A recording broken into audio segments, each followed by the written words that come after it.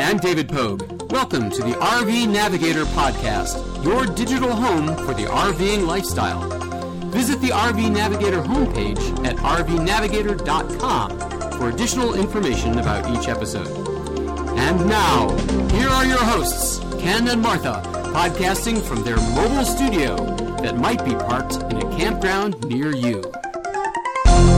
Hello, this is Ken, your RV navigator. And Martha, the co-pilot. And we're talking to you from our far away from home studio, located on a cruise ship in the harbor of Amsterdam, the Netherlands. And the second half of a back-to-back cruise experience, ladies and gentlemen. We left you last month, and we were about to embark on the Enchanted Princess from Fort Lauderdale.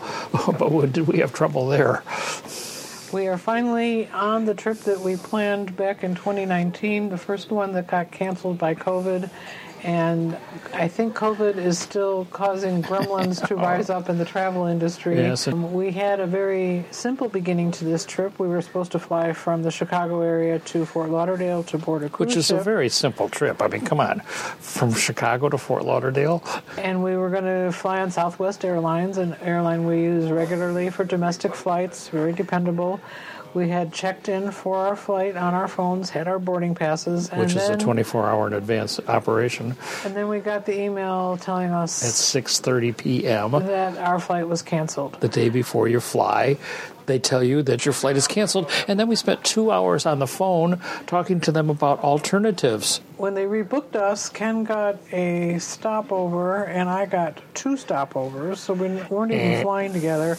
I would have arrived in Fort Lauderdale in the middle of the night, and they... And I would have to come and pick you up. Well, how? Yes, yeah. And they seemed to think it was blamed on the weather, which, having finally successfully done this flight, we know the weather had nothing to do with it. So I think that COVID has affected staffing and operations. If the weather was indeed bad, if I had flown to Nashville, you would have been stuck in someplace else, and I might not have been able to fly to Fort Lauderdale, and would my luggage have made it on time? So we originally, of course, had nonstops from Chicago. You should be able to fly nonstop to Fort Lauderdale, for God's sakes.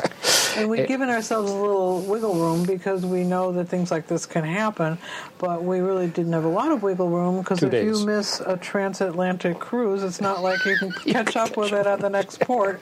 Because after we left Fort Lauderdale, we were at sea for 6 days.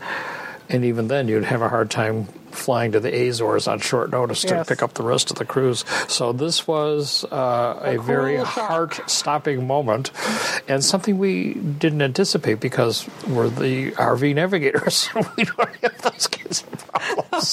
Well, over the years, we've had an occasional problem. Yeah, this was a new one for us. So, but I guess after 2 hours on the phone with Southwest, we decided that they couldn't help us. And it was...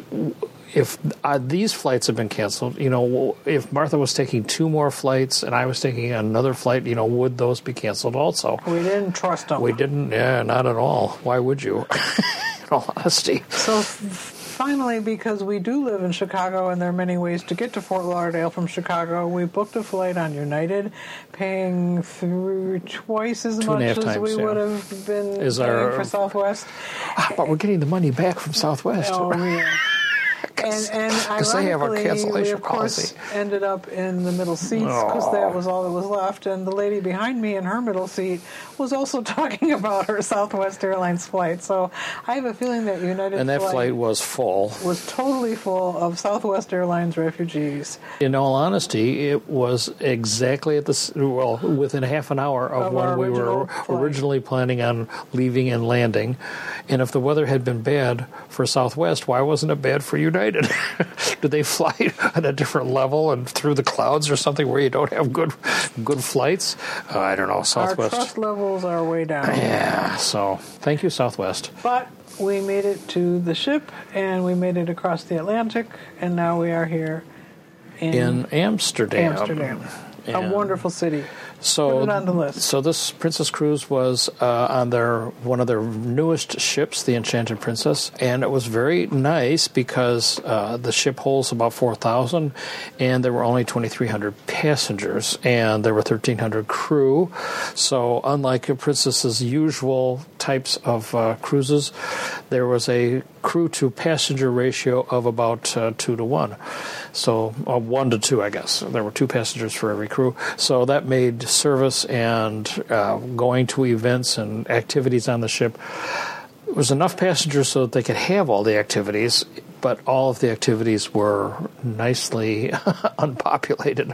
You could go to the theater in the evening, and it was pretty full, but there were seats left over. And you didn't have to go early. At the last minute. Exactly. And find a place to that sit. was very nice. There were numerous things that we noticed that were COVID-related that didn't happen. One thing they told us was that only 25% of the employees that have to do with food preparation and distribution came back, and the lack of experience from the very young crew in general was very obvious to us. When you are being guided by people who haven't taken as many cruises as you have, it leaves something. Oh, really? It lacks a little.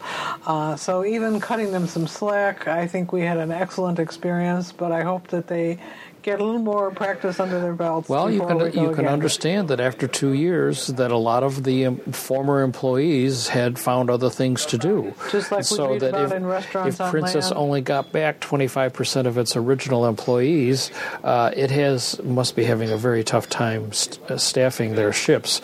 And as she says, that was clear from the kind of ragged nature of some of the services that were provided. I think they were all friendly and nice, but they just didn't know what to do, and that's a big problem when you have a big ship that's as complex as this ship is. This amazes me that a ship can sail for 2 full weeks with over 1,300 and 3,600 people on board, and they have all the supplies they need for that entire trip. And the maitre d' was very proud of the fact that the Enchanted Princess made everything from scratch. Even every piece pasta. of bread, every pasta, every sauce, everything was made from scratch in the kitchen. And that's an amazing operation for 2 weeks, because even at the end of the 2 weeks we had crispy lettuce, fresh fruit, we had bananas. And how do you keep a banana for 2 weeks? I can't keep it for 1 week at home.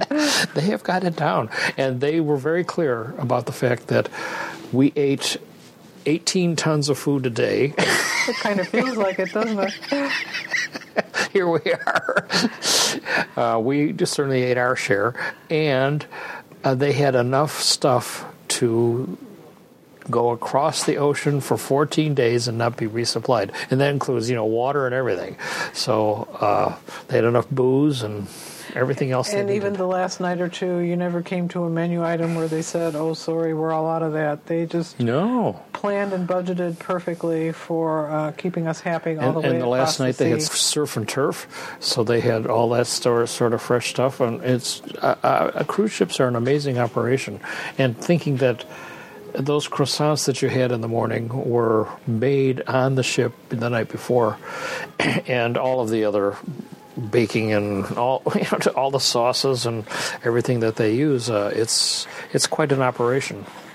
Now that we're here on our river cruise ship, most of our fellow passengers just flew in a day or two before, and this reminds me to tell you one of the main reasons we love these transatlantic repositioning cruises is that when you arrive in Europe, you have conquered the jet lag, because every other day that we sailed, we changed the clocks on the ship 1 hour, so we were gradually getting accommodated to the time zones that Europe lies on, and it was so much less painful than having to try to walk around like a zombie for a few days after you first arrive in Europe, because those time zones are hard to conquer no matter what. And this ship did an interesting thing, because we had 6 time zones and 6 days at sea, so every day at noon they chopped off an hour. So there was every an hour. Other day. Yeah, well, not every day.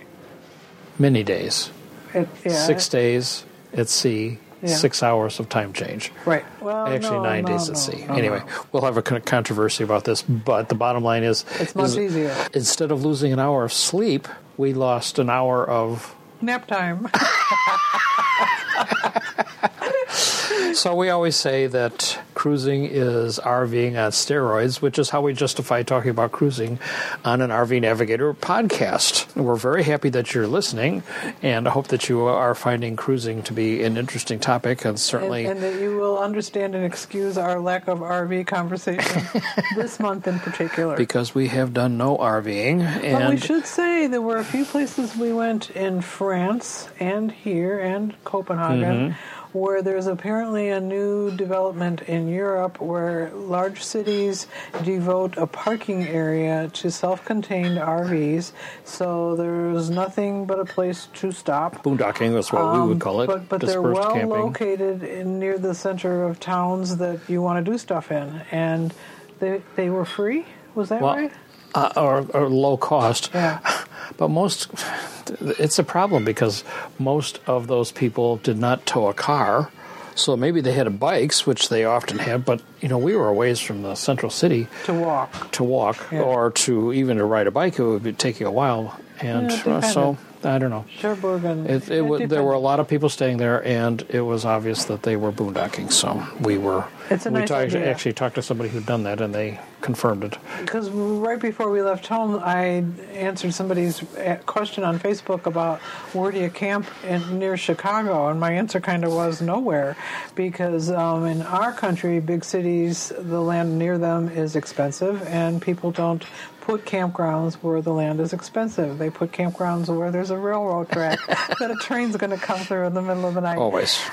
So we really do not defer to RVers very much at all in our metro areas. Yes. Since Europe is so heavily populated, this is a good idea to get people in RVs to stop in your town and spend some money. And if you have a bike on the back, it's entirely feasible that you could make it into town, because most of the cities have decent bike trails and places to ride your bikes.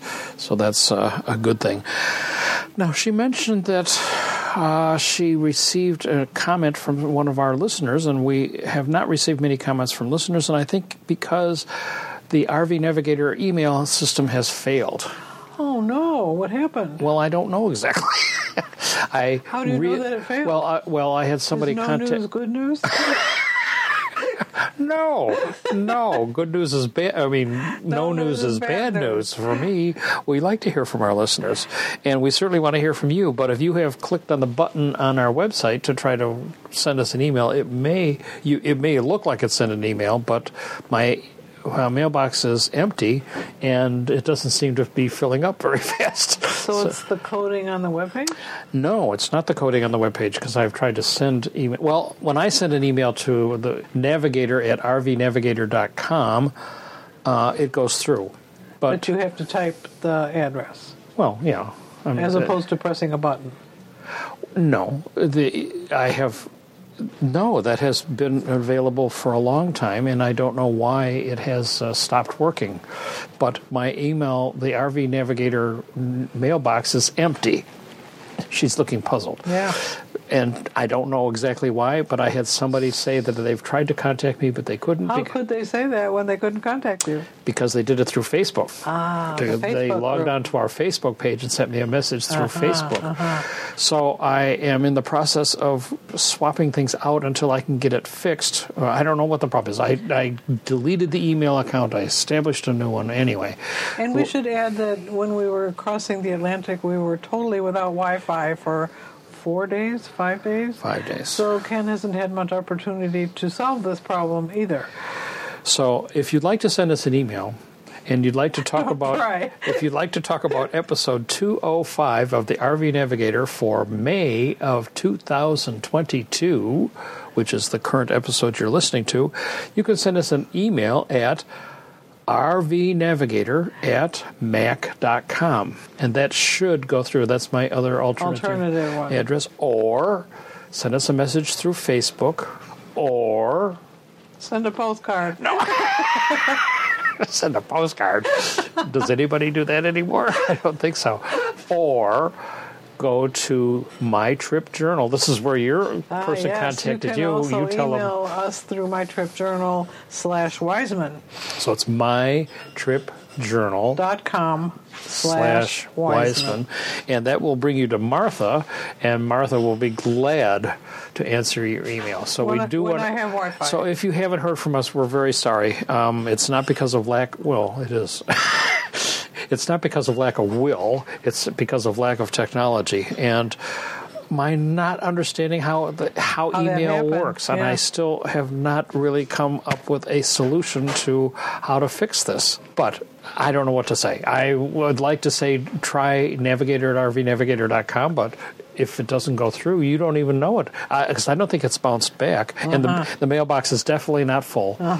So I need some help. A problem that remains to be solved. Send it to both places and see if you get a response from either one. Anyway, we appreciate your listening, and we want you to continue to listen. After 205 episodes, we have some pretty loyal listeners, and we want to answer your questions and hear your comments, but when things go dark, they go dark, I guess. We encourage you to take a look at the webpage for this month, where we will have all the links, and you can download the podcast and see some pictures of us sailing away on our RV trip on steroids. It's a 2-part trip. So we're doing back-to-back. And this is an interesting back-to-back, and one comparison that you'd like to hear about, I'm sure. And that is we are sailing on a large ship. To Europe. The largest that Princess has. And now we are doing our first Europe river cruise. In a long time. Well, we have never done one like this. No. So we are on a Viking longship. And these ships are long. So long that it would be very hard to navigate. I would not want to drive one of these guys. Oh, that's what you're thinking of. Especially through the canals of Amsterdam. People always say, your motorhome, 45 feet. My God, so how can long. you drive it? And this thing is like 3 times that or more. It holds about 190 people, which is obviously very small by cruise ship standards, is dramatically more expensive. And as we found, the cabin is tiny. We wish we were in our spacious motorhome again. Our spacious motorhome with 350 square feet has been whittled down to the cruise ship cabin, which has 150 square feet. Ooh. So anytime one of us wants to make a move, we have to negotiate. But we don't have to make our own bed. Is it my turn to brush my teeth? Can you hold still long enough for me to open this drawer? Yeah. It's very small. A lot of people want to know the difference between these types of cruises, and Viking is known for its small ship and luxury service.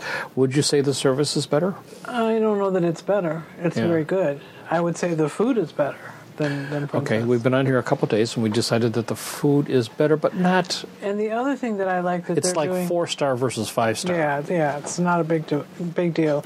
Most of the time when I'm on a big cruise ship, I'm eating American food, because that's who's on the ship, is Americans. And they bring stuff on board that they think we would like to eat. And from Fort Lauderdale. Has that choice as well, but they also are trying to include local food from the immediate area where you are, prepared in the local way with inscrutable names. I had a 3-course meal yesterday. Foreign language that names. Was all Dutch items. I had no real idea what they were, but I thought, how bad could they be? They're food. And it was a real eating adventure and a lot of fun. And I really appreciate that, because eating is part of the culture when you're in a new place. Oh, yeah. Eating lots of food is a cultural experience. Whereas on Princess, you could eat 24 hours a day. Anytime you wanted food, there was food available. The dining room was open for extended hours, whereas on this ship we have to eat during the single seating dinner. For dinner. And we were very impressed with Princess on this particular ship, and maybe they're doing it fleet-wide, in that they have no longer fixed sittings. It used to be that you had to eat at 6 and then 8. There was a second sitting at 8:30. And you had assigned tables. And you had assigned tables eat with the same people all the time. Right. That seems to have gone away. Yes, and now it's anytime dining. The dining room is open from 5:30 to 9. You can go, and in our case, we didn't need any reservations or anything. We just walked in, and sometimes we ate with people, and sometimes we ate by ourselves. And on this ship, The dining room doesn't really have any tables for two. No. It's all dining with other people. So if you want to do that, that's an issue that you might want to contend with. And I say the menu choices were much broader. On Princess.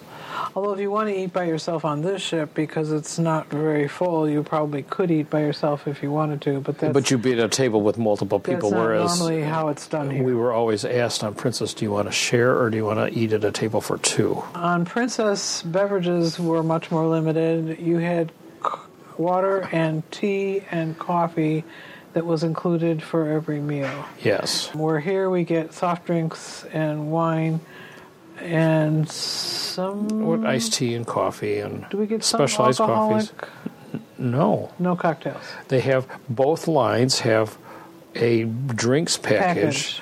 Which is expensive for this cruise. For hard liquor. Well, and for liquor beyond the wine. Beyond the dining times. Right, any time of the day. I couldn't go up there right now and get a free drink. A free drink, not free, included. Mm-hmm. But they both have packages. And on this ship, for the 10 days we're going to be on this, it was $200 each for unlimited drinks. And then for the Princess, it was $59 a day or something per person. For 2 weeks. Ooh, ka-ching, up to 15 alcoholic drinks a day. Oh, my God. I just don't see how you could justify... a glass of wine at dinner, to me, is a very nice thing, and that's enough. And you'd feel, if you're paying $60 a day, you'd feel like you want to get your money's worth. Be staggering around all the time. Of course, on this ship, it's very nice because we are close to everything. If you forget something back in your cabin, it's only 50 feet away. On the Princess, we walked hundreds of steps every day because... to go to dinner, you had to walk the whole length of the ship. To go to a show, you had to walk the whole length of the ship to the other side. So if you are... Well, that's another interesting thing here. I was going to say the elevators on Princess were very good, and they took you to all the decks. On this ship... There are no elevators. No, that's not true. There's 3 decks, and the elevator goes only between 2 of them. Okay. And it does not go to our deck. That's why I think there aren't any. And we should say that although we are in virtually the cheapest cabin, being in the cheapest cabin does not mean that it's smaller than the other ones. So we're in a cabin, as I said, 150 square feet, but as we went through and looked at the other cabin categories, the only difference in size is that they added a veranda, and because it's cold, that's not all that benefit. And the square footage goes up, but the actual usable area doesn't go up. So we don't even have a chair we have a little stool for the makeup table, but that's we can't sit down. Which is why we're sitting here in the lounge, hoping that we picked a fairly quiet nook, but we have no control over phones ringing or people wandering by and talking. So, whereas on Princess, we had a mini suite this time, which meant that we had... a couch big enough for both of us to sit on. We had 2 TVs, and we had kind of a second living area, and that cost less than this one did for the 10 days. So transatlantics are automatically somewhat cheaper, but by the same token, the accommodations are much bigger, much more, there's much more expansive. You can choose a wider variety of accommodations because there are thousands of cabins on a big liner. And we noticed that the entertainment is much better. On a big ship. Princess had nice entertainment. A lot of live music of all styles, classical, jazz. Dancing. A steel drum guy that was amazing. And a lot of people like that, obviously. The Princess had theater show, shows in the theater every night. Yeah. Well, not only production shows, but live entertainment. That came on board for a few days. Right, either comedians and singers and instrumentalists of all sorts. So every night there was some sort of big-time entertainment that you go and sit in the theater. Whereas on this ship, they have a guy who plays an electronic piano. Which and maybe sings. Pre-recorded even as he's playing it. We are not impressed. It's definitely background music. And that's the total amount of entertainment. I'm hoping that COVID is pretty well over with by the time you are listening to this, but chances are it's not. And there were some differences in how the two ships handled that tricky topic. For Princess, we needed to have a test the day before, which we could handle easily by going to a local Walgreens in Fort Lauderdale and getting the antigen test in 2 hours, and that was sufficient. And we also had to show our vaccination card. They did not test us at all the whole time we were on board, but there was a floor on the ship that the elevator didn't go to. On. The light on the elevator was off. And we heard that some people ended up there, and we have the impression that new crew members were quarantined there until they were proved to be COVID-free before they were sent to work. So it's not like the COVID wasn't on Princess, they just weren't looking for it. And they didn't make any announcements. And during the whole 14 days, there was nothing mentioned about COVID. They did test us all the final day because most of us were Americans and most of us were flying home, and that was a requirement for flying home. And it was at that point that we started to see some posts on Facebook where people were astonished to find that they had COVID because they flunked the test and now they couldn't go home. Flunked. Which is a blow, to say the least. Now, here on Viking, we had to submit the Verify app, which some of the airlines use, where you send in your vaccination record and answer questions about how your health has been. And so that took care of that stuff. And they had a testing requirement, but no one ever asked to see our testing when we checked in. And instead, they do their own testing. Well, we were asked to spit immediately. Yeah. So every day, including the moment we got on board, we have to spit about an inch of spit into a test tube and turn it in. And you have to do that immediately upon waking up. Before you even brush your teeth. Supposedly. And we have read things on Facebook where, because Viking is so vigilant about this, that people are getting pulled off the ships right and left and quarantined or sent to a hotel in a town. They've handled it different ways at different times. And it gives you this kind of uneasy feeling every day. Will I pass the test? Will I be able to be on board again tomorrow? When we were on Viking last summer, this was reassuring to me because I felt like people were still dying of COVID, where for the most part, unless you have health conditions, you know the drill, most of us might get a cold or have no symptoms at all. And this is especially a cruel blow to somebody who thinks they feel fine and then finds out they test positive. So while we have been gone, we understand that the airline requirement for wearing a mask has disappeared, and that when we fly home, we won't need to wear one, maybe? Who knows? Who knows? So, but Viking, to us, is kind of making a mistake here because... they're asking for trouble. Yeah, they're asking to know about something they really don't want to know about, because then they have to take action. If you're testing positive, they have to take you off the ship or quarantine you in your cabin, whereas Princess said, well, unless you're really sick with symptoms, we're not going to know about it, and so we don't care. And frankly, right now, for the situation that we're in, I would prefer the Princess, because we may be taken off tomorrow, mid-ship, and who knows what's going to happen. There were several posts about people who, as Martha mentioned, got that bad news on the day they were supposed to disembark and fly home, and they couldn't do that because, and one, it's really strange because the husband will test positive and the wife won't, or vice versa, and then you've done the same things and you've been to the same places, you've lived in the same cabin. How could this be? And so I'm not really all that confident that the tests are doing what they should be doing at this point. So that was a little rant. I'm sorry. But it's obviously concerning us. Yeah, well, it's a serious concern. So if you don't hear from us for months at a time... We're quarantined in some hotel in Holland somewhere. Okay, so I wanted to follow up with one of my ideas from last month. What was it? I'm bringing my universal remote control. Oh, yeah. Well, especially when we were on Princess and we had all that extra time on our hands, we thought it would be nice to catch up on some of the things, movies and TV shows that we never get around to. I don't know why we never get around to them. We are retired, but we have a bunch of stuff we'd like to watch, and we haven't been able to do it. And because now Netflix and DirecTV and other services allow you to, Apple TV allows you to to download and bring with you episodes of series or entire movies. We said, well, what the hell? We'll just bring it along and we'll watch it on our TV in the room.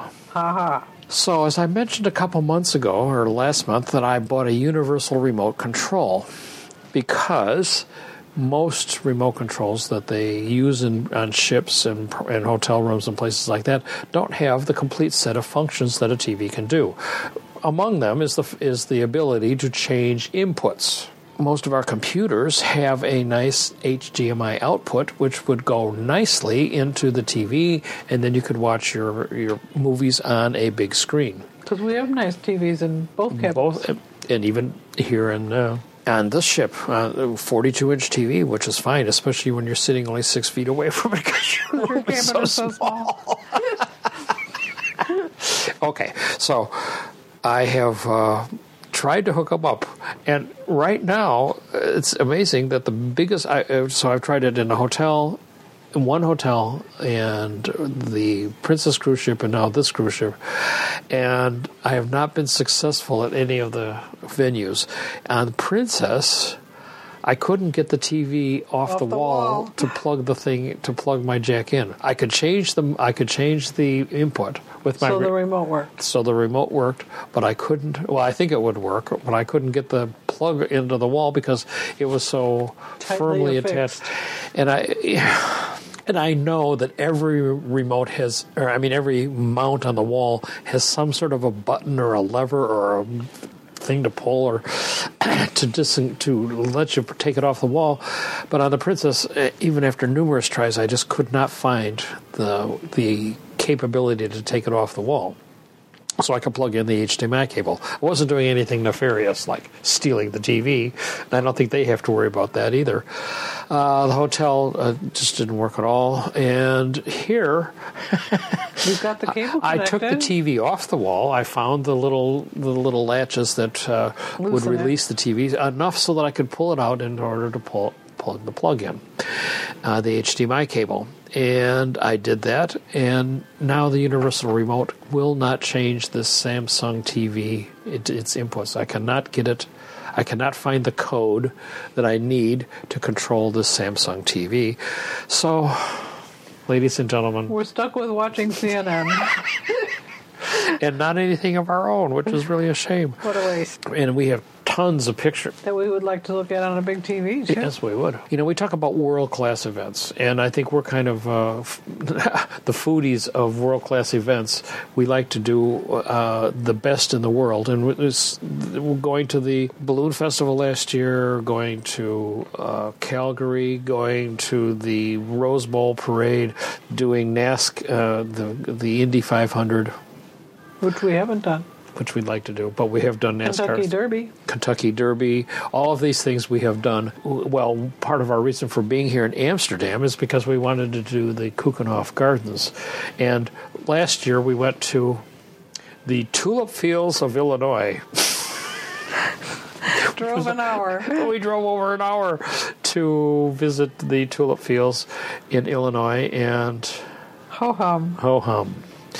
Whereas here we actually planned on spending a whole day going to the Keukenhof Tulip Gardens during the Tulip Festival, and that's the other thing, you have to go at the right time. And this whole trip was kind of planned around that event as something we wanted to do. And this cruise is called a Tulip Cruise. Yes, and we will be going again. Holland has been the center of tulip mania since the 15th century, when they started sailing boats all around the world and brought back some tulips from Indonesia. Bidding frenzy ensued. People lost their homes and cars. And not in the 15th century.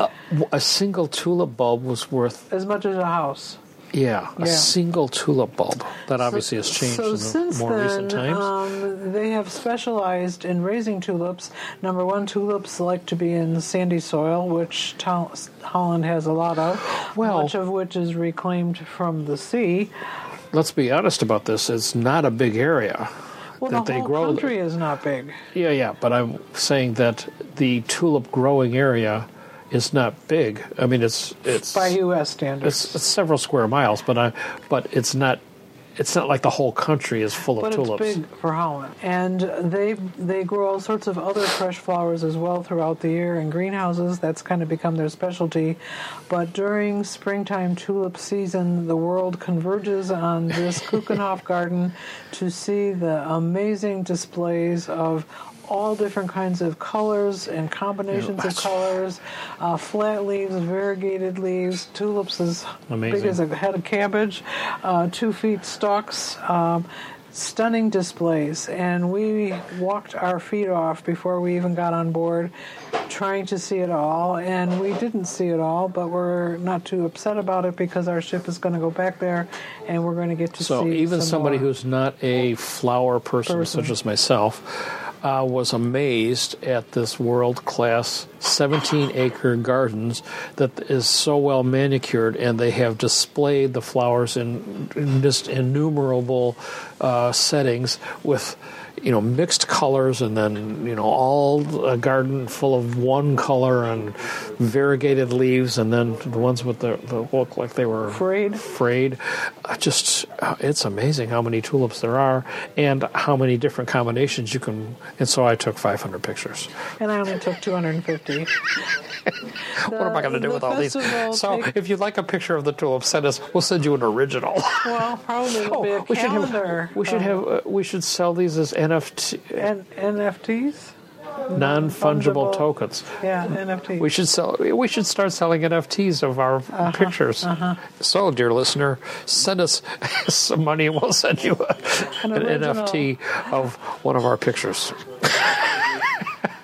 The tulip season takes about 6 weeks altogether and really starts with daffodils and hyacinths. So most of them were already spent and over with when we got here because we're here in the second half of the season, I would say. And every so often we would come across a bed that they had already deadheaded because those tulips were spent.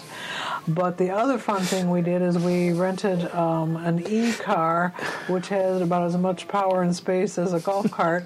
And we'll send you a picture. And we drove through the farmers' fields where they are raising the tulip bulbs. Because obviously the whole purpose of this is actually an industry here, and they sell bulbs throughout the world, and they have to have fields that bloom in order to get the bulbs to sell. So there are fields that are striped with varieties of colors, which is amazing.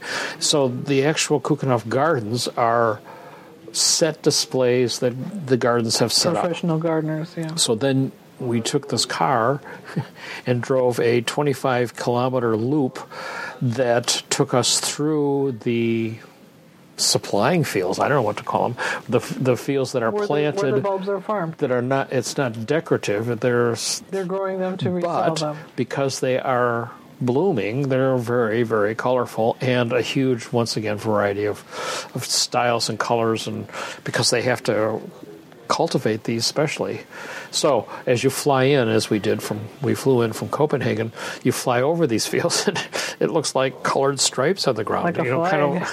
Like a flag. We also should say Amsterdam is a very busy city no matter when you come, and because of the Tulip Festival, that made it astronomically more busy.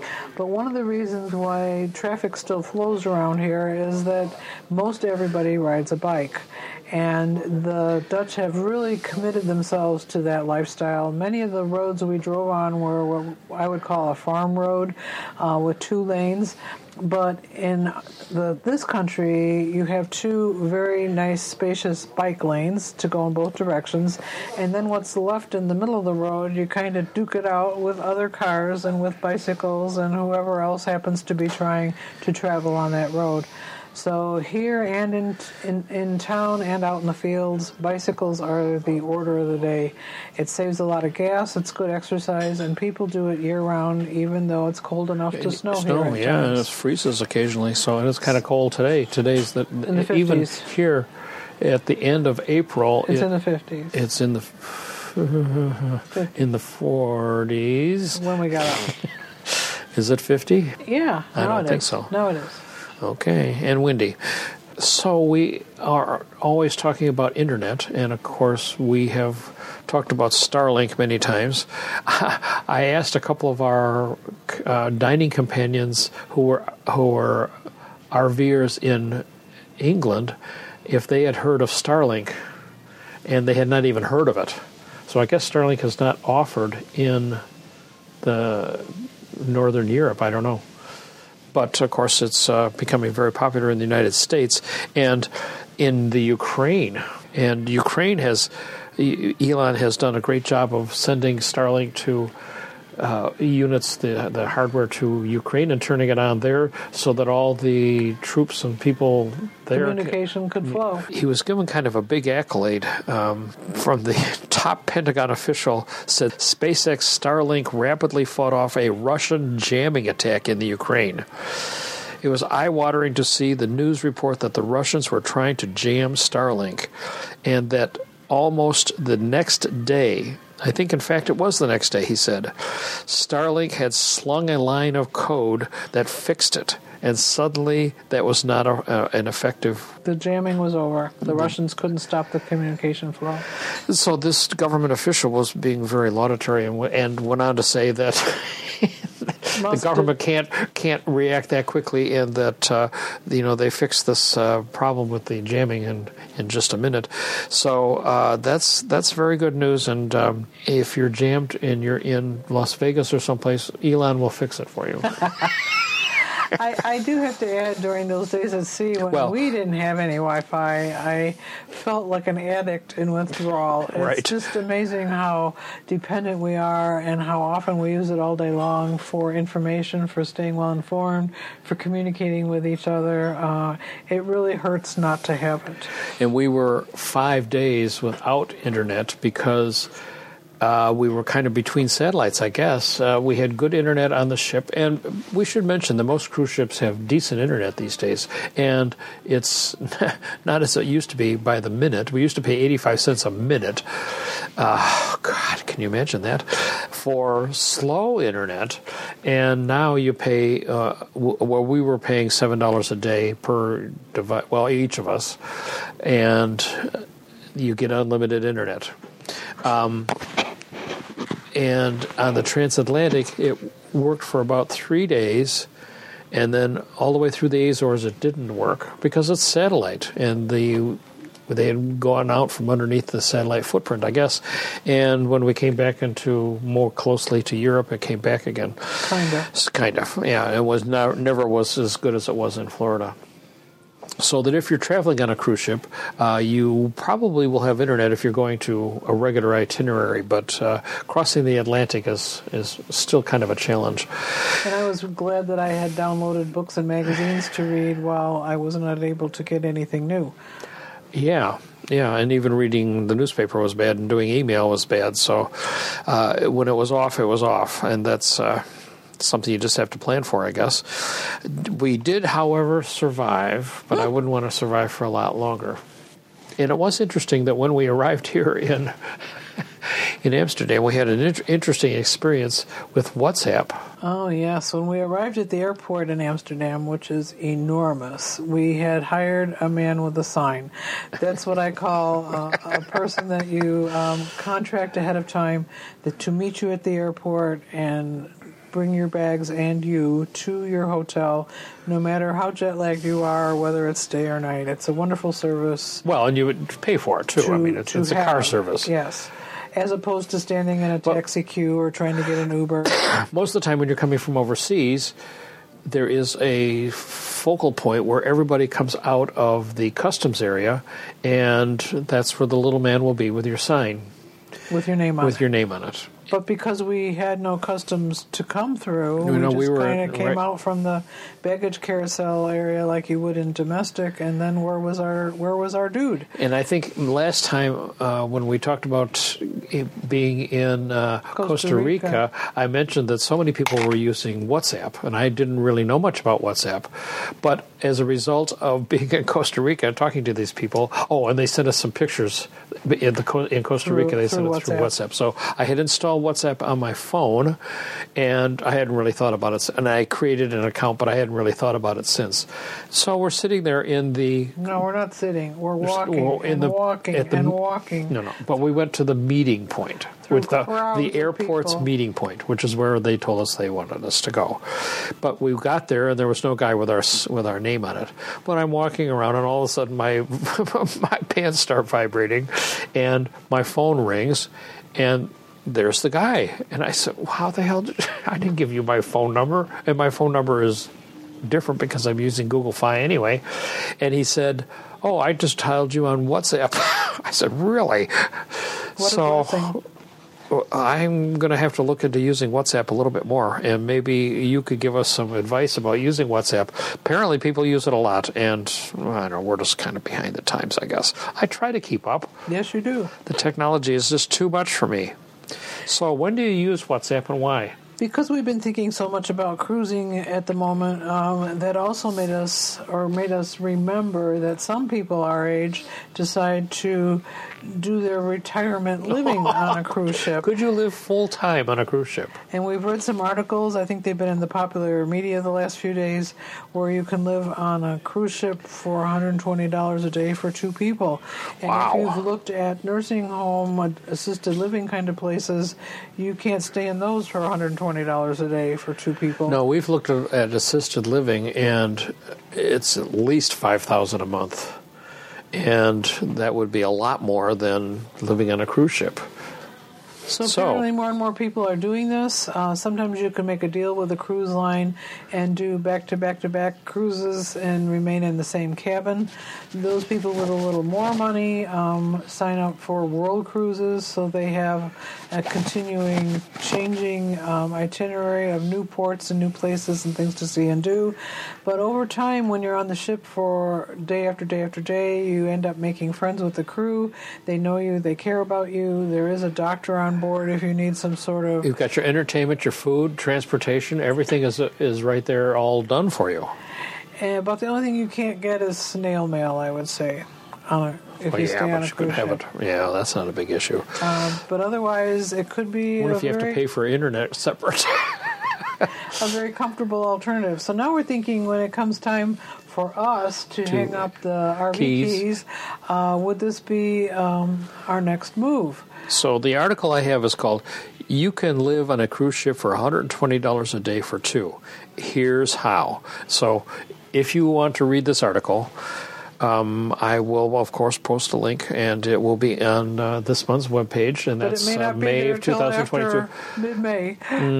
Okay. No, it'll be there soon.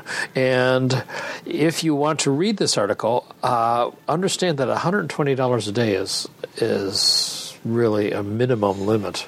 I can't imagine you could spend a lot more. The article talks about you being able to spend $120 a day, but I think that's very optimistic to say the least. And certainly as inflation is going, that could be a figure that might be true today and not tomorrow.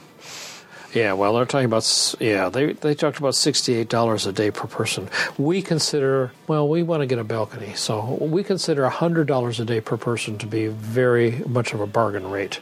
And we are not able to accommodate that on this particular trip. No. But $100 a day off season is usually pretty good. So I don't know. I would say $200 a day would be reasonable, but who knows? We're also glad to report that New Zealand is the only major destination that still bans cruising. Australia, which was just opened, is welcoming its first cruise ships in this past week. So by May, it will be in full swing, and you can go to Australia, but New Zealand is still closed as far as we know. And China's still kind of a mess, too. Yeah, but I think it's officially open. I don't know. New wave of RV influencers spreading misleading and false information online. Have you read these? No. Well, I think in other areas we've read articles about people... Misinformation in all sorts of fields. And they have a picture, which I'm going to put in here, which is a picture of Abraham Lincoln. The problem with quotes found on the internet is that they are often not true, and that's a direct quote from Abraham Lincoln. This was posted as being real. If you'd like to read an article about this, the false information that you can get from the internet. Did Abraham Lincoln really say that? Of course not. Anyone can post just about anything on the internet without expertise or facts to back them up, and that's exactly what some RV influencers are doing. The challenge today is that the RV industry is exploding and people are hungry for information. There are so many people that see the potential for making money with blogs, articles, vlogs, and more. As a result, you can't blame them. They are making good money from it. But in many cases, the information they're putting out there just isn't true, and it can do a lot of damage to RVs. Now, of course, you are listening to the pinnacle of knowledge about RVs. But we're not influencers. Well, we're doing the same thing that influencers are doing. Yeah. We're just not. We just don't have any influence. Nobody's listening. Oh, yeah. But the bottom line here is that you might want to read this article because he has some fairly interesting ideas and examples of false information that our viewers are getting from blogs. And I have a real problem with Facebook because when you read the questions and then you read the answers, they're all over the board, and many of them are just totally wrong. And you have no way to know how experienced the people who are writing you back are about the question that you're asking. So you really have to be careful about the information that you get. People write in about questions, which are a lot of them solars and batteries and electricity and tires, yes. And the information you get is just bogus in many cases and just not true. So you always want to listen to your RV navigators. We'll always give you the truth information. And the reason why is because we don't take any ads. And we have had lots of experience in the last 50 years of RVing. Well, and Facebook is such a general, unfocused, anybody can put anything on there, and they do, where there are many places where you can share information and ask your questions and have a far more confident feeling that you are getting information that is useful, valuable, and true. And one of those places is IRV2, IRV2.com.